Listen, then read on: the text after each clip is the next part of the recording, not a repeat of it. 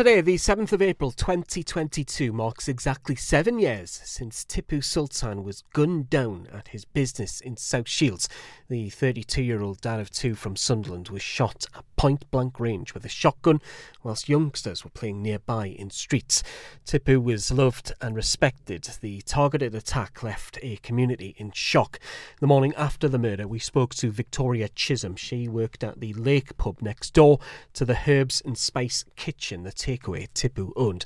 She was a friend of his and was very distressed by what had happened. And my partner just came flying out of the pub and he come back and he went, "Oh, Tip's being shot." And I, what?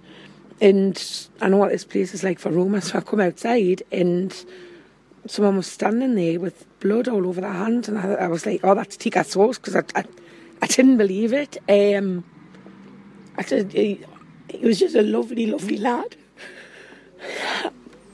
Yeah, I honestly can't believe what's happened. It doesn't happen in your street, especially a little quiet street like this. Like I say, he was just a lovely, lovely lad. Everyone thought the world of him. They really did. I'm just looking at the police tape and just thinking that just doesn't happen. It happens in inner city, in London, stuff like it doesn't happen on a street like this. A major investigation was launched, and through trawling through CCTV, Northumbria police were able to pinpoint the people they believed were responsible for the targeted attack. Two men on a motorbike were seen speeding away from the scene. Despite the release of stills and moving images from that CCTV, it would take time before Tipu's killers were found. Hundreds of interviews were carried out, and the investigation even appeared on the TV show Crime Watch. Then, in June of 2015, 2 months on from the attack, arrests were made. Michael McDougall, who was 47 at the time, and Michael Mullen, who was 24 at the time, were charged with murder. In March 2016, almost a year on from Tipu's death, the pair were convicted and sentenced. McDougall was found to be the gunman and given a life sentence with a minimum of 34 years. He recruited Mullen to be his accomplice and getaway driver. He was handed a 12-year sentence after being found guilty of manslaughter. No motive is ever required to convict, and to this day no motive has ever been found. As it stands, 7 years on, Tipu's family still don't know why he was targeted. Detective Chief Superintendent John Bent works for Cleveland Police now, but in 2015 he was with the homicide squad at the Northumbria Police Force. He was in charge of the investigation and admits the mystery around the motive still plays on his mind to this day. Absolutely 100% sure that the right men were convicted.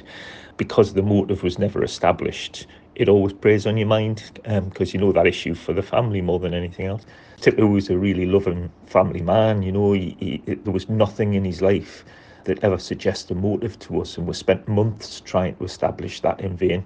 It still crosses my mind as to whether or not it could have been a mistaken identity, which would have been even more tragic, you know.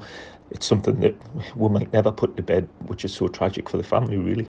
Although the job isn't under active investigation with dedicated resources right now, if any further information was to come in, this would be responded to straight away, and kind of in the hope that we could bring that closure that we've never been able to provide to the family. Somebody somewhere will know what this was about, and I would appeal to people's conscience that do know that the family have lived with this for 5 years now. At some point it would be wonderful, even if that's anonymous information they want to give, the difference given that information would make if we were able to corroborate it would just be that final closure for the family. God bless them. Well, Northumbria police are not actively investigating the case, but anyone with information is being urged to come forward and help give Tipu's family the closure that they so desperately want.